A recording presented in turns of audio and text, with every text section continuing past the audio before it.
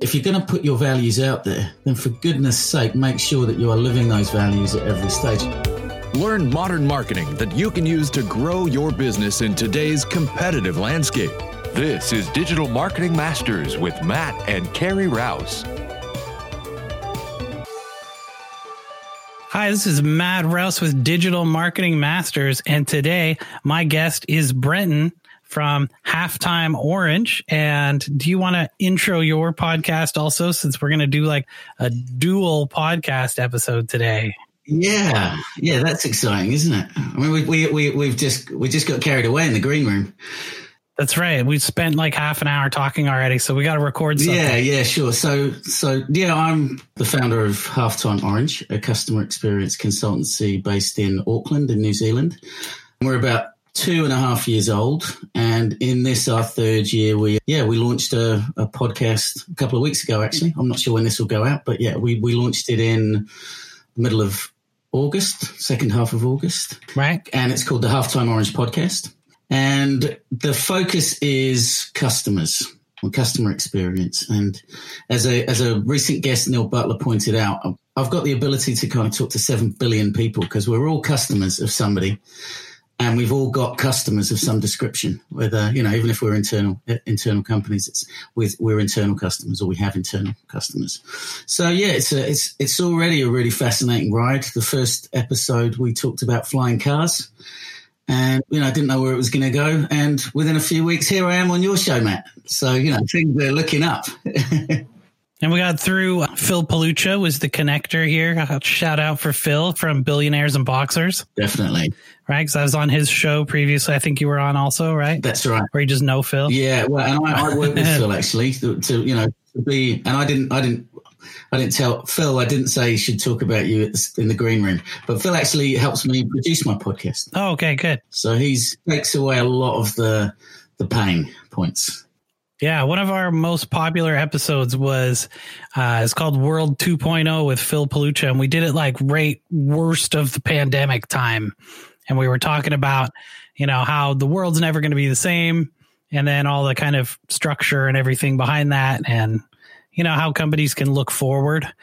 And just for your own listeners, my background, I run Hook SEO Digital Marketing with my partner, Scott Burson. It's a merger of two previous companies. He had a e-commerce company and a payment processor. And then I had a web design and advertising firm, and we put them together. And I also host the Digital Marketing Masters podcast, and I run a course to teach entrepreneurs how to do email marketing that's called Inbox Mastery. So that's kind of my background. And I've been doing email marketing for companies and for agencies since the 90s. So I got a crap load of email experience. Quite some changes to the technology landscape as well. I know I've probably sent tens of millions, if not hundreds of millions of emails. Not as a spammer, as an opt-in only. Just, I don't want anybody to be like, hey, you had that spammer guy in your pot. No. Oh, it's your fault. That's right. It's not my fault your inbox is full of garbage. That's what I'm trying to fix. So anyways, we're trying to talk about customer experience because you have a customer experience company. Yes. You are very customer experience focused, actually. And I wrote a book called Start Saying Yes. Yes. About how to improve customer experience and sales through positive messaging. Such an important part of it. It is. Customer experience is everything. And I want to ask you a question. What do you think of the current state of customer experience in the world? Oh, that's a really good question. Of the industry or of the experiences that we as customers? The experiences that people have as customers, just generally. Well, on a positive note, customer experience is improving. And that is a double-edged sword, because by improving customer experience, what you're doing is you are creating new expectations. So every time you deliver, say for your company, your SEO marketing company, the quality of service that your clients have come to expect from you is something that everybody in your industry has to at least live up to be able to deliver the same dopamine hit that they get from receiving a great customer experience. because everybody started to focus on it. And it's funny, if we look way back, we can see the evolution of customer experience. There's this thing called the CX6, which is a way of quickly measuring your company's customer experience or the customer journey, the quality of the customer journey. And you give it a mark out of 10 across 6 key aspects of customer experience. So first of all, it's got to be fast. It's got to be easy, and it's got to be convenient. Then you've got to have something that's personable. You've got something that's trackable and something that's predictable. And if you can look at your customer journey and mark it across those 6 categories, then you get a good impression of where you sit. And you can, this is a little exercise that everybody can do. They then do it to their competitors' journey and see how they score against those 6 categories. It's a really good way of comparing. But if we look at how the CX6 has grown over time, we weren't expecting it to be trackable or predictable or personal in the 1970s. I remember, my dad bought a TV and brought it home 1979. And to be honest, the customer experience there was that it worked and that it didn't have to be returned. And that was all it was. After that, because we used to open boxes and there used to be breakages in there or something didn't go right. And that would be the biggest kind of pain point. TVs weighed like 100 pounds. So if you had to take it back, it was a huge problem. Yeah. Massive. So, companies started to deliver better quality products and they lifted it up. Then you had the likes of Dell kind of coming in the late 80s, and they started to introduce us to personalization because we had computers that we could choose what monitors and what keyboards and, how big the hard drive was. And, I remember getting shows how old I am, my 486. Well, I remember getting my Spectrum ZX, which didn't have any memory whatsoever. It just had 48K of grunt underneath the hood. And you had to basically program everything in or, load stuff in via a tape recorder. But if you didn't quite get the volume right on the tape recorder, you get 99% through the load and it would fall over. Well, you know what? When the 486 was moving over, there was the 25 and then there was the 33 and the 33SX and then it went to the Pentium. The Pentium was the big deal, right? Yeah. I was selling electronics, commission sales, selling electronics when those came out, right? So that was the big thing. I remember it. I was the guy who has the new computer every month because something new kept coming out. But I worked at the store, so we got a huge discount and I would just buy another processor and stick it in my computer. You talked about measuring your competitor's experience versus your company's experience. And that's something that I would say almost no one does, for starters. And kind of combining that with when I used to work at the electronics store, one thing that we used to do was competitor shop. Yes. And on our competitor shopping list, we would track things like, did they greet us when we came in the door? Was the shop clean? Were the shelves stocked? Were the shelves dusty and dirty? Did they have all their product faced properly? All these things that are basically just a list of customer experience. And we would track, what does the salespeople say? What are the prices on their products? And, all this stuff. And the same idea you can do with customer experience, just go try and buy something from your competitor. And if you're in a small market, maybe it's a local business versus a local business, just call your buddy or something and have them go try and buy something from them. That's a fantastic way. Have them record the conversation or screen record, right? They're trying to buy something online. Always shop your competitor.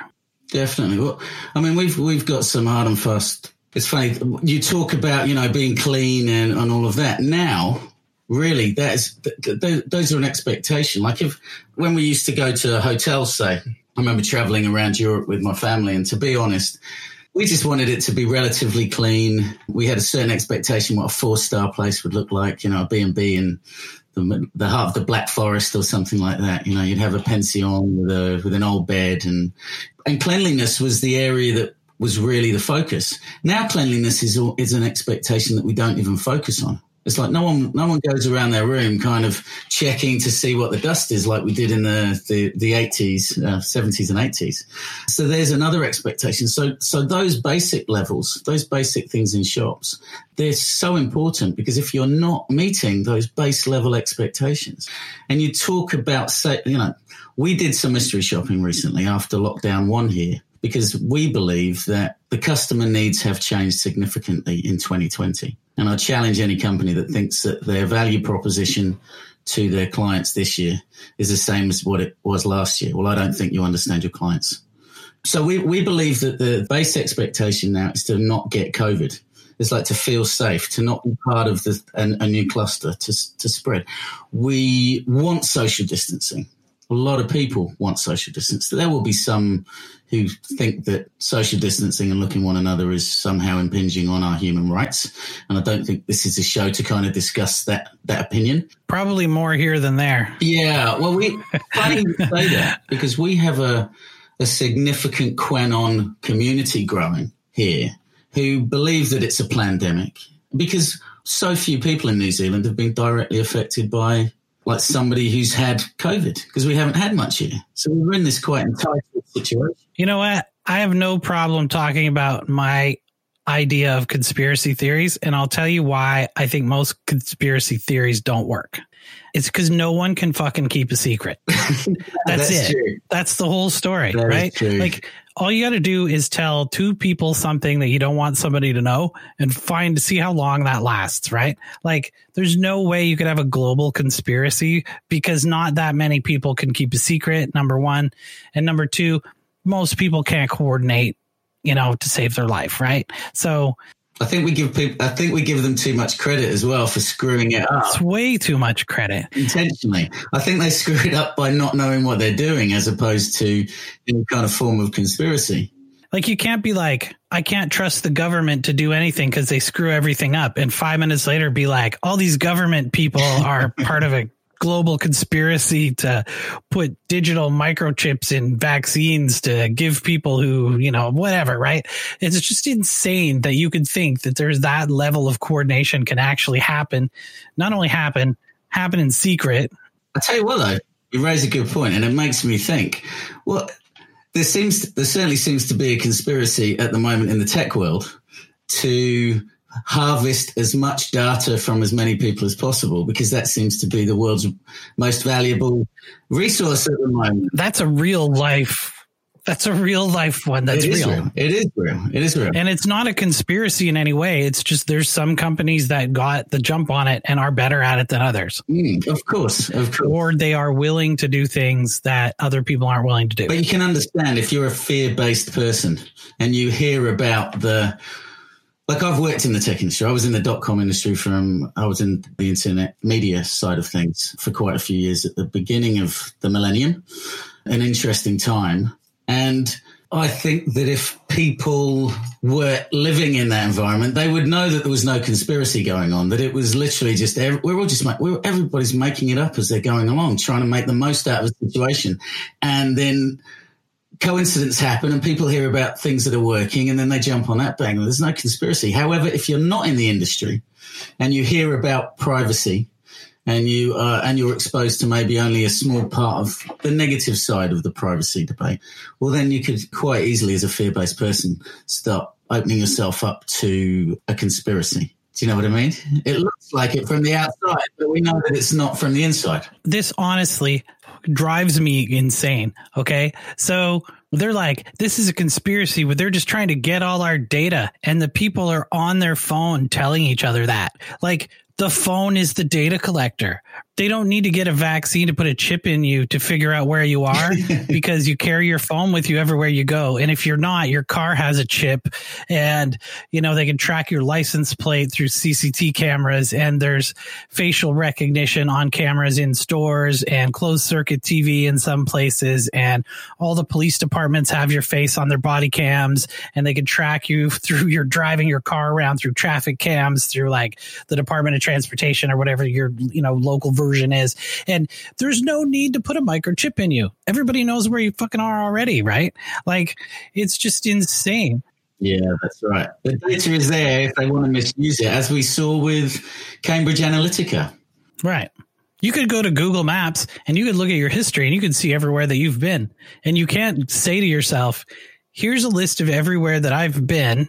It knows that on Google, but Google needs to stick a microchip in me to figure out where I am. Like, no, they don't. It's plain as day. It's on your screen. We had some people that didn't want, that was the reason why they didn't want to download the COVID tracker in New Zealand. And it's like... Right, well, people don't want to download it here either, so... Yeah, but those people must realize that their phone is literally sending data all the time to lots of different people. So the information's out there. It's just this is a more efficient way of getting that data so it can be used by health professionals, by the health leaders to help keep us safe.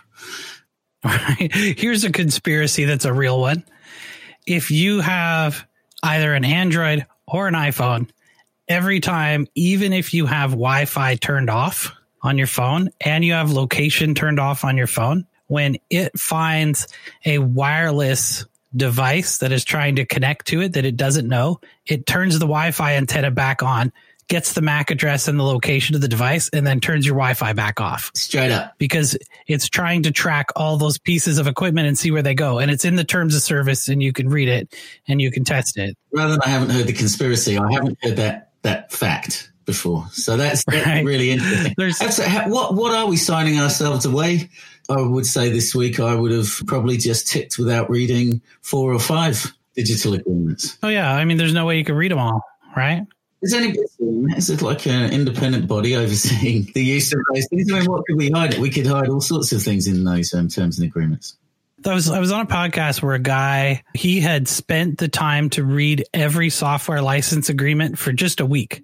So any piece of software he used in a week, he had to read the license agreement. And just in that week, he had to give up because he had spent 60 days reading for a couple hours a day, trying to read all the license agreements for pieces of software that he uses in a week. Wow. Right? People understand when you turn your phone on, they're like, my phone is so efficient because it just has this tiny little battery and I plug it in and I get, but it uses the equivalent of running a refrigerator every time you turn your phone on because there's 100 different applications that connect to like 1,000 or more APIs that are all in data centers distributed all across the planet. Every single time you use your phone, all of that stuff it goes into action, right? Like your data is not being sent just to Google or to Apple, right? I mean, it's being sent to all the software providers of every piece of software you use, every API that those software places are using in their software. It's a huge energy footprint. And then who else knows what connects to those, right? Yeah, it's like a massive technological footprint that is almost indecipherable, thankfully, right? Because that's the privacy end of it. But I mean, you can't carry around a phone or walk around in stores and stuff anymore without, I mean, somebody knows you're there. What's your opinion on crypto? Things like, Ethereum and their decentralized apps, etc. I love crypto. I think it's a great idea. I really like blockchain itself. I think there's going to be some huge stuff built on the blockchain. It just kind of hasn't made its way yet. There's going to be I think the proliferation of 5G and low-level satellite internet is going to be what kicks off blockchain as a software kind of low-level platform, because having the ability to send those large amounts of data wirelessly, regardless of your position, will mean that you don't need connected internet to do it through like a wire, right, at your house, which makes it then untrackable because now you could be wireless or at least relatively untrackable. But something like blockchain, you could have a whole internet based on the blockchain that is distributed internet that no company owns, which is what the internet was supposed to be in the beginning. We're starting to build that in New Zealand. There's a company called Centrality, they're the fastest growing company in New Zealand in history, I believe, or they were when I met them a year ago. There's lots of companies building that right now. And there's people who, and no one's heard of it in New Zealand. Very few people have heard of this company. And what they've built is the operating system for the Ethereum blockchain. And they're currently pumping money. And anyone who's listening, if you've got a decentralized app idea, a way to, a solution that it's really important to keep that data private, then they've got every year, I think they do 2 or 3 incubators with significant money going into the New Zealand economy, trying to help these young, DApp developers kind of create really cool things. Like, I love the idea of like advertising all that money that we're losing for data. My resource, my data is actually worth. I think there's a Black Mirror show that kind of does that. It's like how much time people are spending online, and they can kind of open themselves up. I could say I'm actually in the market for a pair of shoes at the moment. I need a new pair of running shoes, and put myself out to the decentralized ad exchange, and the media that I'm using gets their third of the revenue. The ad exchange gets their third of the revenue, but I get my third of the revenue for my data. And so I think that's a really exciting challenge to the privacy issue. They could deliver you that money in Ethereum coins. You could get a microtransaction based on a blockchain. There's a voice of customer program called Yabble that's doing really well in its growth in New Zealand. And they are decentralizing voice of customer to allow the consumer who is giving their valuable opinions about a brand is actually able to keep that data. If that data was used for future marketing, they would, be appreciated. Right. They get a microtransaction. It's a great idea. I think that when we talk about decentralized apps, for those that may not know too much about programming or blockchain, a decentralized app is basically the pieces of the application are held on tons of different computers. Everybody's computer has pieces of those apps. And then when you need the app, it puts all the pieces together. But because it's distributed between all these computers, there's no server that is like the single server point for that application. So an example would be if you go to your Gmail, that goes to Google's data center that holds their application. Whereas you could have a decentralized email program that, the pieces would be on the blockchain and you would download them as you need them. How that would work for email, I don't know. I'm not a genius on that side of things, but I know the basics of it. You know more than me. And I mean, I have an IT background, so I understand a bit more of it than the average person. But so I think the speed of being able to transfer and decrypt blocks is going to be really important, right? So I think that's why 5G and stuff is really going to help. But another thing that I think is super important is, how important is privacy to the average person? I would say if you ask them, they would say it's like a 9 out of 10 kind of thing. But if you look at what they do, it's about a 1 out of 10. No one really expects privacy from being in a digital environment. People want convenience more than they want privacy. I do wonder, once they have privacy, like I see this more from, I don't think people want privacy, but I do think people want to be in control of their data. I think that's a growing thing that's happening. And that's going to be the more people that stop farming your data from you, the more of an expectation you will have. If half the brands are rewarding you for your data and the other half are not, well, loyalty is going to be affected by that because new expectations will be set by the general consumer world. And people, I'm sure there's tons of people who think this is a conspiracy, but because of small businesses being affected so much compared to large scale businesses that have the resources and the staff and stuff to adapt, a lot of small businesses are closing, stores are closing. And where are you going to spend cash, even if you have cash? You can't stick cash into your computer and buy something on Amazon, right? So there's going to need to be a different way to pay for things that is similar to cash, which is blockchain, right? Blockchain-based currencies like your Bitcoin, Ethereum, yada, yada. And I think it's just going to be another payment method. People will be like, well, I could use cash, or I could use a debit card, or I could use my credit card, or I could use my blockchain card. It's just going to be another thing. Well, you would have more of that adoption where you are, I'm sure. Like I know one person in Auckland who was very vocal, quite rightly. And I'm kind of almost watching him from guidance at the moment because he seems to be navigating the crypto world well. And he started sharing his adventure on a small New Zealand Facebook group. but he had his crypto wallet card turn up, his green one. So he can now use crypto to pay for pretty much anything with PayWave.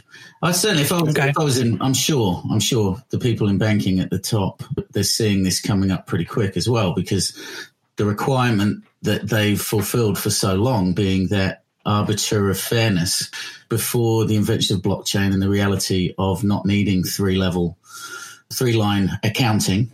You know, we don't need that intermediary anymore. If you and I are exchanging by blockchain, I can't change the contract without changing your contract and without changing every single contract on the blockchain. So all of a sudden the requirements for lawyers becomes less. The requirements for banking becomes less. And what they'll end up competing on with that world is better and better customer experience. And not customer experience as in how, I think there's the old way of looking at customer experience, and it's the way that I used to look at it when I first got into customer experience. It was all and I talk about this a lot. I'm sorry for repeating myself on so many podcasts, but I think it's really important to see the change in the definition. It used to be every thought, feeling, and experience that you have with a brand from when you begin dealing with them to when you end your dealings with them. Now, that couldn't be a less customer-centric way of looking at a customer journey if you tried. It is all about the company. It's making this assumption that every single touch point that you have with them is more important than any of the stuff that you don't know about. So what the new definition is, it's the thoughts, feelings, and experiences that you have from when you start thinking about fulfilling a need to when you end up fulfilling the need. So it includes every company that's involved in that ecosystem. It involves every part of the process. It involves the advocacy from outside. It involves the 6 areas of life where our expectations are built from. And by looking at it that way, and we're going back, this circles neatly back to what you're talking about, competitor analysis. If you're looking at the entire ecosystem analysis and everyone who's playing in there, then what we've found with clients is that you'll get these massive pain points that just stick out like the proverbial, that you think, well, that's where we play. We're talking with a big battery manufacturer taking on another really big battery manufacturer, and we're looking at their customer journey. And in some cases, it's taking 3 years to hear from this global battery company. When I spoke to somebody yesterday who's built a couple of investment properties over the last 3 years, and he reached out to find out about this very sexy battery, this very sexy electronic product. He heard back last week, 3 years later, after he's already built the properties and he's already kind of, found the energy solutions. And also, if he decided to go into it now, he would have at least another year's wait before they could fulfill any of the requirements that he's got. So there's these That's people crazy. Now, what will they have to do? How much will they have to spend to attract him? How much will they have to spend to also get over the new expectations of it being a pretty crappy customer experience to everybody he's spoken to? And the customer experiences across the entire journey and the part of it. We also found out that no one really knows what to do. I think this is the biggest issue with my customer experience with blockchain. I feel like this is my first technological high jump that I have to make. When the internet came along, I was a sprightly, late teens, early 20s. It was just new technology. I just took it on. I adapted really quickly. Now I'm 46. I'm like, oh, what's all this blockchain about? This is really confusing. I feel like my dad when he first discovered Skype. It's like, for me, it was really. So I wonder how these tech companies, and I challenge all tech companies actually. How do you make your you're reaching a point of understanding about what you can offer? How can you get there quicker? Because I think with a lot of tech companies, it's the assess phase. We're all in that assess phase wondering, is this going to help me with my future needs? Is this going to help me solve some future problems? But we need some information. We need some education before we're willing to admit and reach out and waste time talking to salespeople that we know are probably not going to have our best interests at heart. They're probably just, they want to sell their quota. So, yeah, those crypto companies, they could improve their growth so much better if they were focusing a little bit more on the education play at the moment. I think that, a company like Coinbase does a pretty good job at that. They're like, let's make it just as easy as logging into your bank account, right? Or PayPal or something, which they do a good job. But, you were talking about how long it takes for companies to get back to people. Now, 3 years is obviously an extreme example, right? But there was a study done. This was several years ago now. And they asked companies if somebody reaches out to them through social media. So they message them on Twitter, they message them on Facebook, something like that, right? How long, what's the expectation their company has to get back to someone? And they said that the average was 24 to 48 hours. They also surveyed customers and said, when you send a company a message on one of these platforms, how long do you think it should take for companies to get back to you? And the average was 12 minutes. So the customer expectation is 12 minutes and the company expectation is 48 hours. So obviously there's a huge gap there.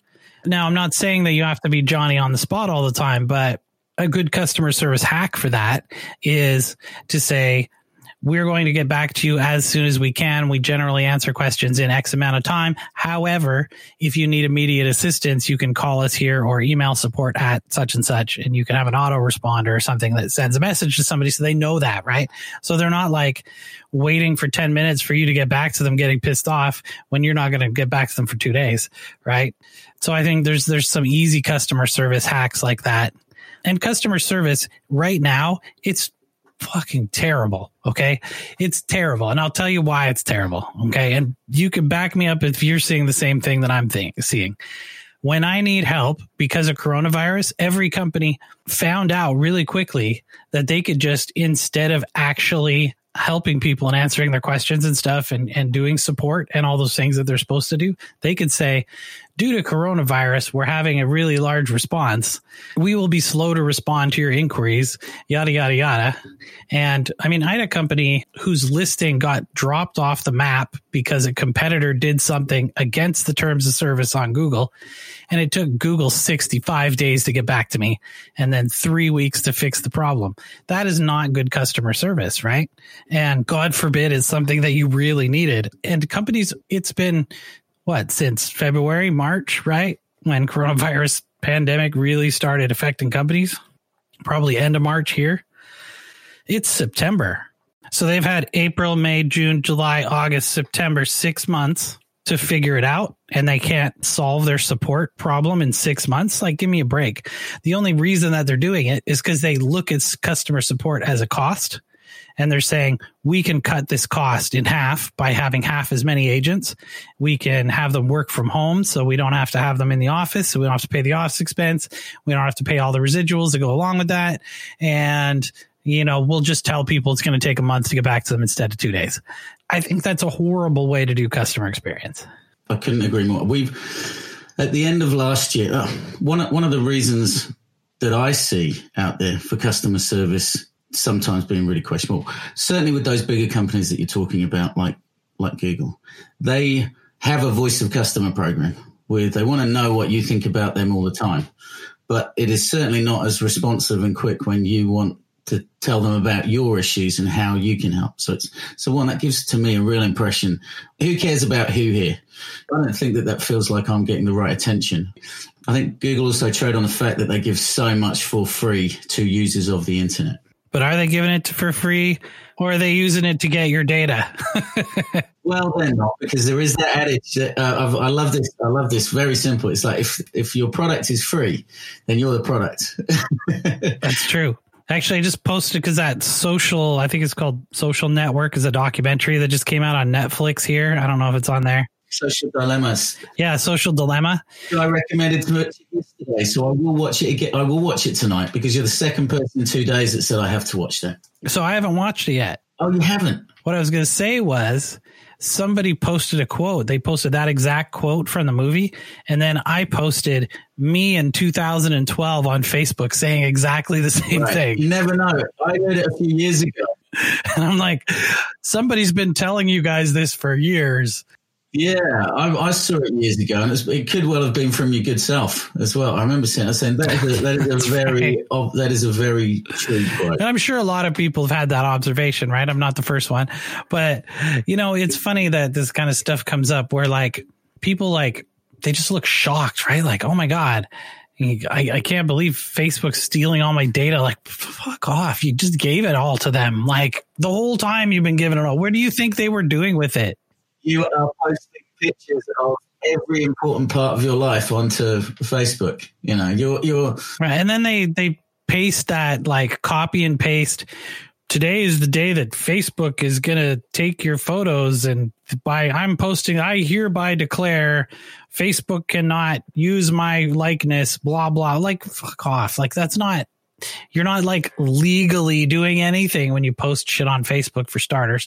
And like, just go read the terms of service and you can see. You know what people don't understand about these companies is how much they don't give a shit about people, right? Like, that's the biggest thing. So, well, the dopamine thieves, they love. That's right. What they want. Ding, ding, ding, ding. I was listening to Noah Kagan. He used to work at Facebook, right? And he was like employee 25 or something at Facebook. And he's got a book about, you know, how I lost $140 million or something. And it's because he got fired at Facebook. Right. But anyway, the funny part of the whole thing was that they had a feature suggestion thing at Facebook, right? Which they still have to this day. And I've still been told by their support people to go use this, right? Because I'll be like, how come this thing doesn't work in Ad Manager or something? They'll be like, oh, go use this feature. Well, he's like, that doesn't go anywhere. It just goes straight in the garbage. It doesn't go to an email address. It just gets deleted. So when you request, the only reason they have it is to make it look like they care what you think. Yeah. Well, I don't think they understand the realities of the prosumer anymore, because we kind of know that when we don't hear back from people, they don't give a shit. It's the same human to human relationship building that brands have to do. We still see an entity as, is this entity, whether it's a company, whether it's a new partner, whether it's a friend, whether it's a business acquaintance, we are on an unconscious level relatively selfish, because we are trying to solve future problems, and we're looking to see, are we going to be able to build a relationship with someone, something that we can trust, that we're safe with, that fulfills our needs, that maybe fulfills other needs that we weren't even knowing about, something that we can adopt into our lives that is easy, fast, convenient. That's what we're looking for all the time on an unconscious level. Of course, with some relationships, we're looking for further enrichment in other areas. Like, I don't need a brand to deliver me oxytocin. I don't really need the cuddles that they try and give me in a lot of cases. Like, sometimes that comes across as really inauthentic. It's like, well, I don't want to be cuddled by a big multinational corporation or whatever. It's like, I just want you to be really good at what you're doing and helping me fulfill my needs. And so when we know that, when we talk to people or we talk to entities and we tell them what we think and we don't hear back from them, well, we know that they're not listening. Well, that's certainly the impression that we're getting. So those companies that, like, I think that voice of customer technology is one of the weirdest paradoxes in the tech world, because so many, I would say more than 50% of voice of customer programs, the purpose is to measure engagement of their customers, actually disengages their customers. It slightly damages it. We walk away. There's a guy called Max Israel who runs a company called Customerville, and they are one of those companies that have flipped that on its head. They actually believe that researchers will say you shouldn't put any bias into your research. So that's why we get these dry and boring voice of customer programs.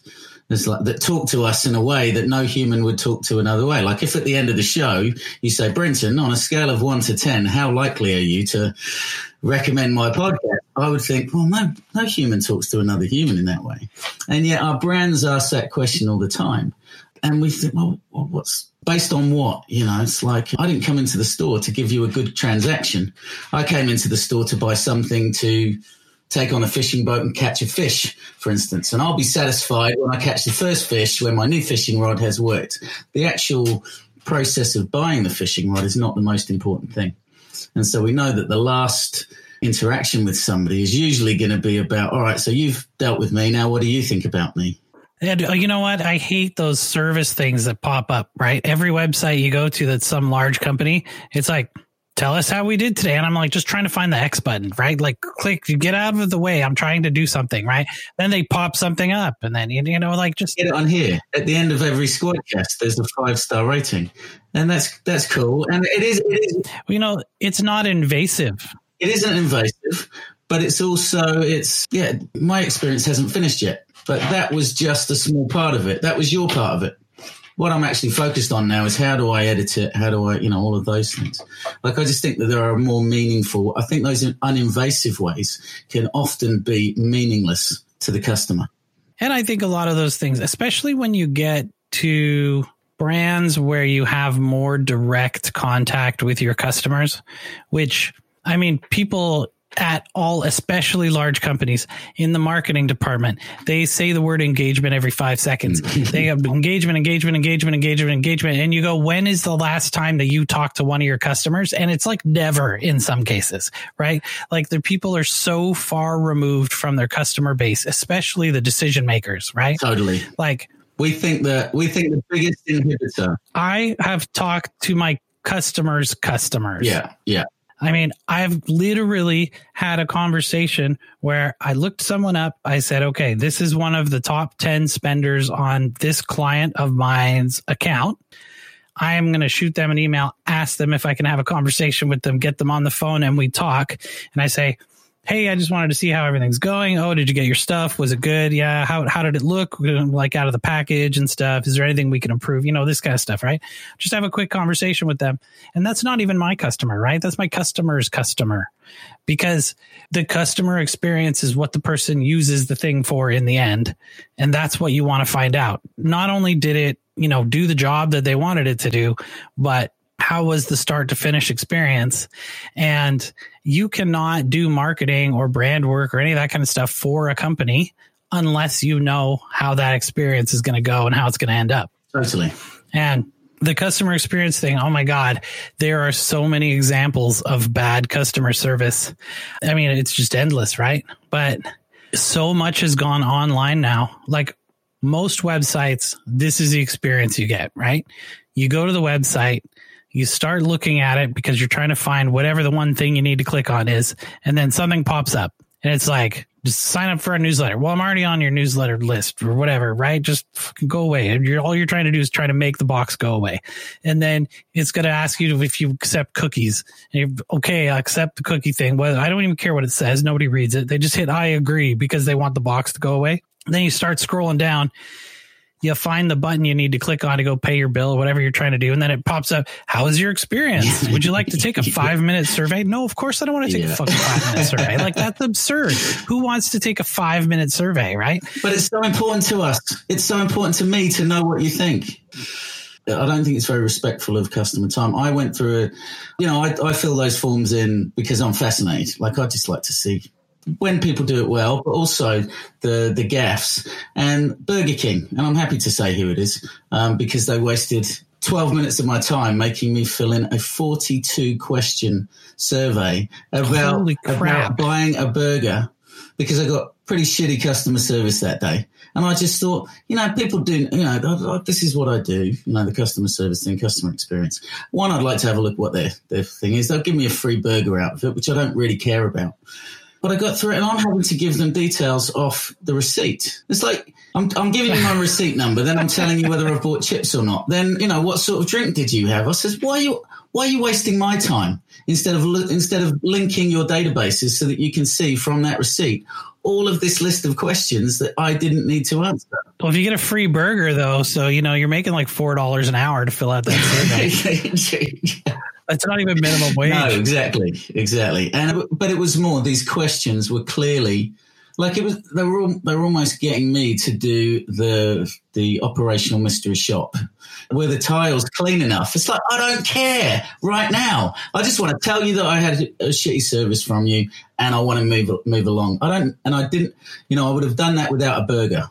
I would have done that. If you want to know if the store's clean enough, send someone to look and see if the store's clean enough. Like, you don't have to ask. You know what? Talking about customer service related stuff. I'm glad you're coming back to that. I sent a weekly marketing newsletter, right? I sent it out today, but I actually used a topic that's in my Inbox Mastery email marketing course.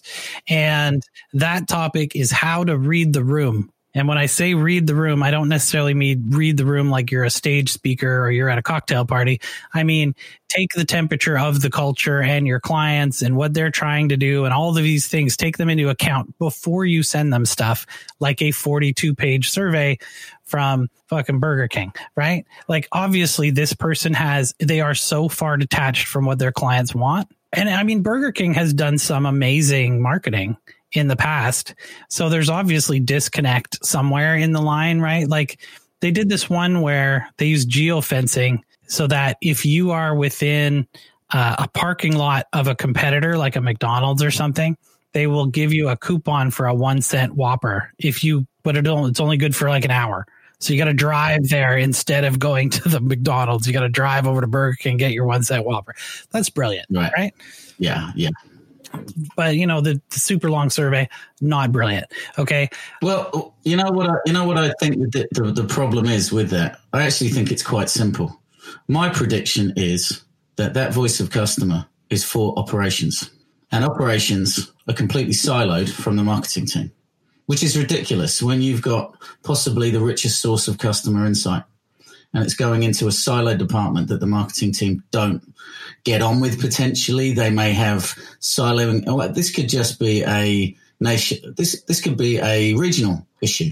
It could be with the fact that our regional marketing office didn't get on with the operations manager, or vice versa, or there was a difficult person, or the tech, or the databases were siloed and there was different databases across the entire organization. So it's generally down to the simple fact of some sort of siloing, whether that's siloing of purpose, siloing of department, or siloing of data. The example that I was going to use is news sites, right? Like news websites and newspaper websites and stuff. They're the worst, right? Don't get me started, Matt. So you click on a story and they have, for starters, this is how a news story works now. They take something off like the Newswire, right? Like Associated Press or something.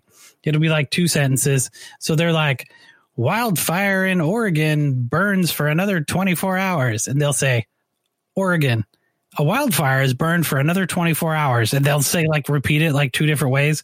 And then they'll have the exact same thing again, because they know that they have to have at least 4 paragraphs for it to rank. So they just write 2 and put them in twice. And then the whole website explodes with advertising. There's so much advertising popping up and videos playing and audio starts playing on the ads and shit that you cannot close it fast enough, right? If you're lucky, if your browser doesn't, crash on you at the same time. It is a worthless customer service experience, and no wonder they're going bankrupt, right? I know print news started to go away, but what do you think people want to go to your site for? My background's actually quite heavily media orientated, and I've worked in radio, I've worked in press. I've even sold media in men's urinals in clubs around Auckland. So I've covered across a whole range of media, and I definitely think that there's a customer centricity gap, a problem within the media industry. I'm pretty sure that that's a dangerous thing to say. There are a lot of organizations that do not see their audience as a customer. They're a number. They're a demographic. They don't do any qualitative analysis. I've got a really good example of the level of qualitative analysis of a media company who said in a bank's customer centricity conference that they were hosting and doing the media for, and their business editor said, yeah, we're really customer centric. We even have those little thumbs up and thumbs down on the bottom of our articles now, so we know whether people like it or don't. It's like, well, that's still, what do you think of us? It's not what do you want to hear? What do you want more of? What is important to you at the moment? What are the things that we should be informing you about? Because actually our job when we're thinking of you as a customer is to provide the best entertainment, the best news, the best documentaries, whatever your media is. It's your job to provide it to the best of those customers. Instead, the number one customer is the ad agency. Then maybe the direct clients as well. But still, that's the level of customer centricity. Any media company I've worked for that's been customer centric, that's where their customer centricity has been focused. So instead of having the audience as the customers for customer centric improvements, which lead to customer centric transformations, any customer centricity tends to put the ad agencies at the center of everything, which is, to my mind, absolutely balmy. It's not long-term growth-minded, because surely the ad agencies, like what are you trying to do? What's the successful outcome you're trying to achieve for those important customers, those ad agencies? Well, you're trying to get them to engage, sorry about using that word, engage with their audience better, so that the brand that they're associating your advertising message. If I see your ad on the Daily Mail, let's say, in the UK, which is a notorious, right-wing newspaper, not far right or anything like that, but they have some interesting approaches to the refugee issues, and they've certainly voiced the economy ahead of health at the beginning of the pandemic. But they really are all about getting clicks, and that's fine. But if I see your brand on a site that's kind of conned me to click an interesting story, which is in actual fact, it's the kind of story that you were talking about that's badly written. Couldn't really say that about the Daily Mail. They wouldn't. I don't think that they would do that. But you get the drift. It's like if you're having a bad experience with a media outlet, and then you see an advert on that media outlet, you are in somehow associating yourself. So I think if you're a media owner and you're not putting your audience first so that they grow, so that they are more engaged with your product, so that they're more loyal, so that they trust advertising that they find on your platform or on your media, your long-term growth is in danger. I do see at the moment that there's even further growth in the amount of dissatisfaction with the way that the media is covering, especially around COVID. I personally think that this shouldn't have been covered by political journalists, because political journalists are all about creating fights. Create division. They're basically, they want to create division because that's what sells newspapers. That's why we're in this global situation that we're in at the moment, where extreme views seem, the echo chambers, the extreme views, it seems to all be part of the same problem. But that's really people just trying to, let's get clicks, let's get people outraged, let's sell fear.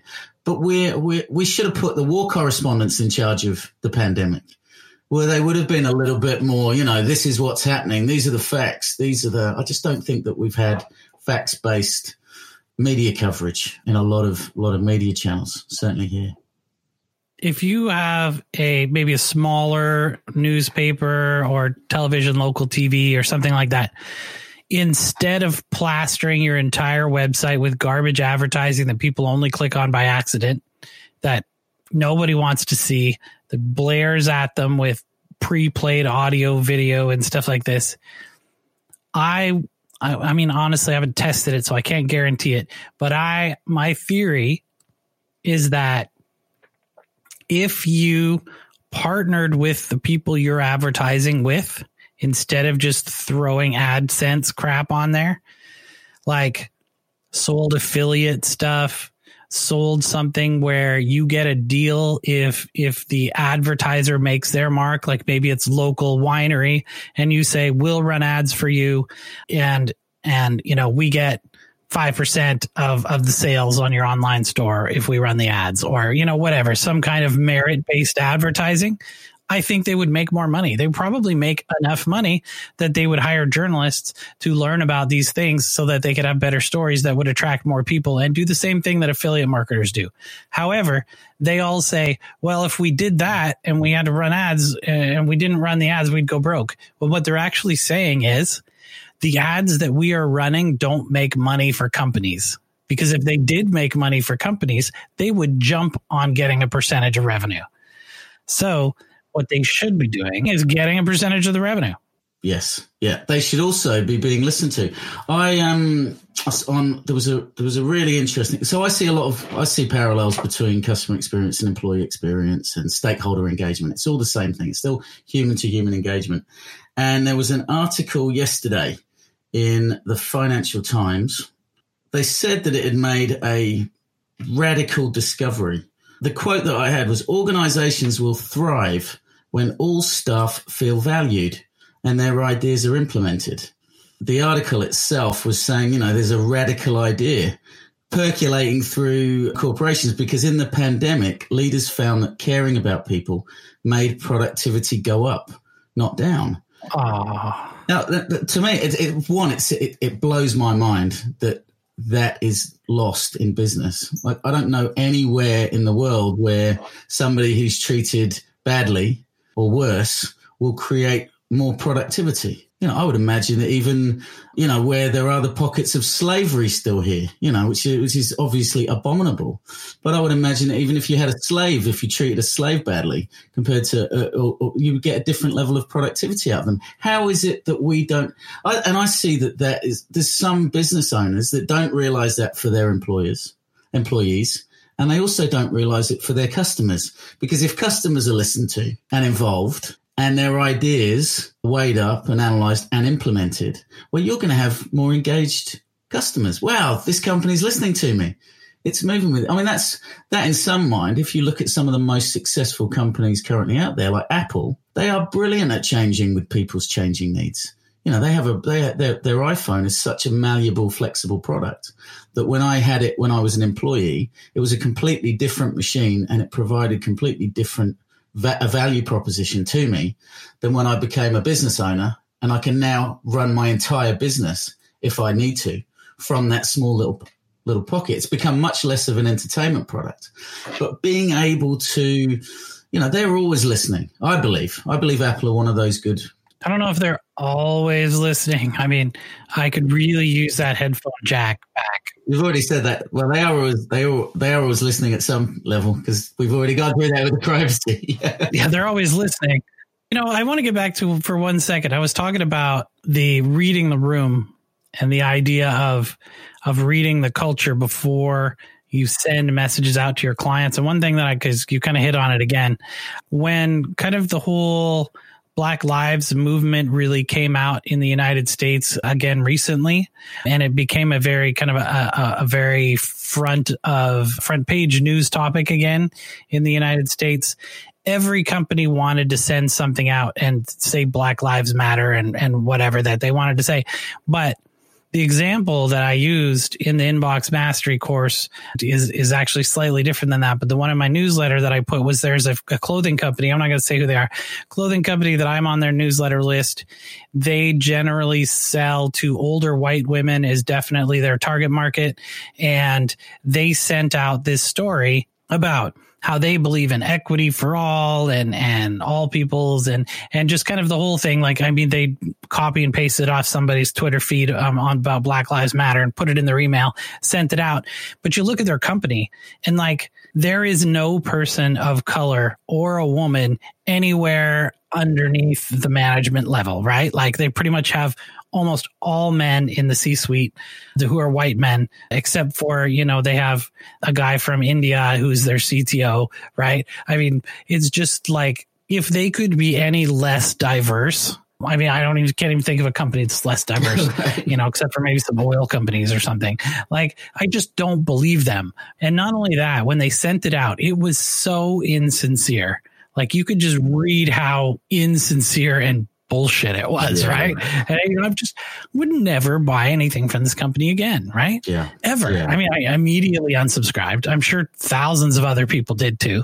And because they didn't read the room, they're not sincere about what they're saying. It's obvious. You can just go look them up and people are screenshotting their email and putting it on Twitter and stuff and saying, look at this BS they're putting out, right? It's just a PR nightmare.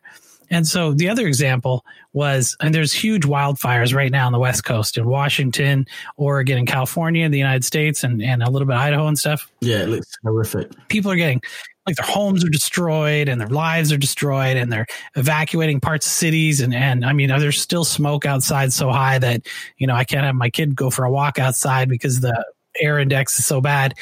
And I got a fire sale email from a company. A fire sale. Talk about not being able to read the room, right? Dear me. You have to be able to read the culture, right, before you're setting stuff out, because it's part of the experience, right? And again, no one's ever going to buy from that company again. Well, you're setting up. I'll take it back to that. You've set up an expectation. If you're putting it out there, but you can't have a jarring moment. If you're positioning your culture and your values to be a certain way, and by just looking at the board level, you can see that there is an authenticity gap, then you have created a negative customer experience. It's damaging to the brand. It's regardless of the ethics, it's people are entitled to opinions, and there's a lot of social media. We talked about this on a podcast with a lovely guy from another Canadian, actually, a guy called Jeremy Miller, who has got a company called Sticky Branding. And we talk very much about, leaders weighing in to social media discussions, which I think I've been prone to do, and we talked about it on the show. Hopefully I don't go too far. And I kind of take it back to, is this, certainly when I'm criticizing the media, is this serving your customer? That's what you've got to think. Because if you're not serving your customer at the moment, then your customers can tell they're not being served. We're getting really good as prosumers, that Apple word, at picking out what's a marketing message, what's an authentic message. Because going back to your example of the Black Lives Matter movement, there was some great ownership of that, or involvement of, like, we care. There were some great brands. Like, I personally think the Nike Colin Kaepernick, I hope I've said that wrong. So we're not big American football followers here in New Zealand, but the way that it was, and Jeremy talks about this. It was obviously a risky, divisive move, but what they're doing is they are living and breathing their values all the time. There was, and it was before the Black Lives Matter stuff, but there was something going up, and I remember thinking, oh, Nike, I kind of, unfortunately, from when I was a kid, I guess I associate with you a little bit with sweatshops, and you're currently on here talking about the downtrodden and oppressed. And so what I did is I got on the internet, because I'm a prosumer, and I started looking into the corporate and governance of Nike. And I was pleasantly surprised. They are leading the way in bringing sweatshops into the 21st century, to get rid of that, to bring minimum wage to these countries. They are making a difference. So we're going to, if you're going to put your values out there, then for goodness sake, make sure that you are living those values at every stage. I do think, and I know of leaders who couldn't give a shit about diversity, and yet they will be talking about diversity at every single team meeting. And then you look around the room and you're going, bro, we've got a white European organization. Look how much we live in the Pacifics.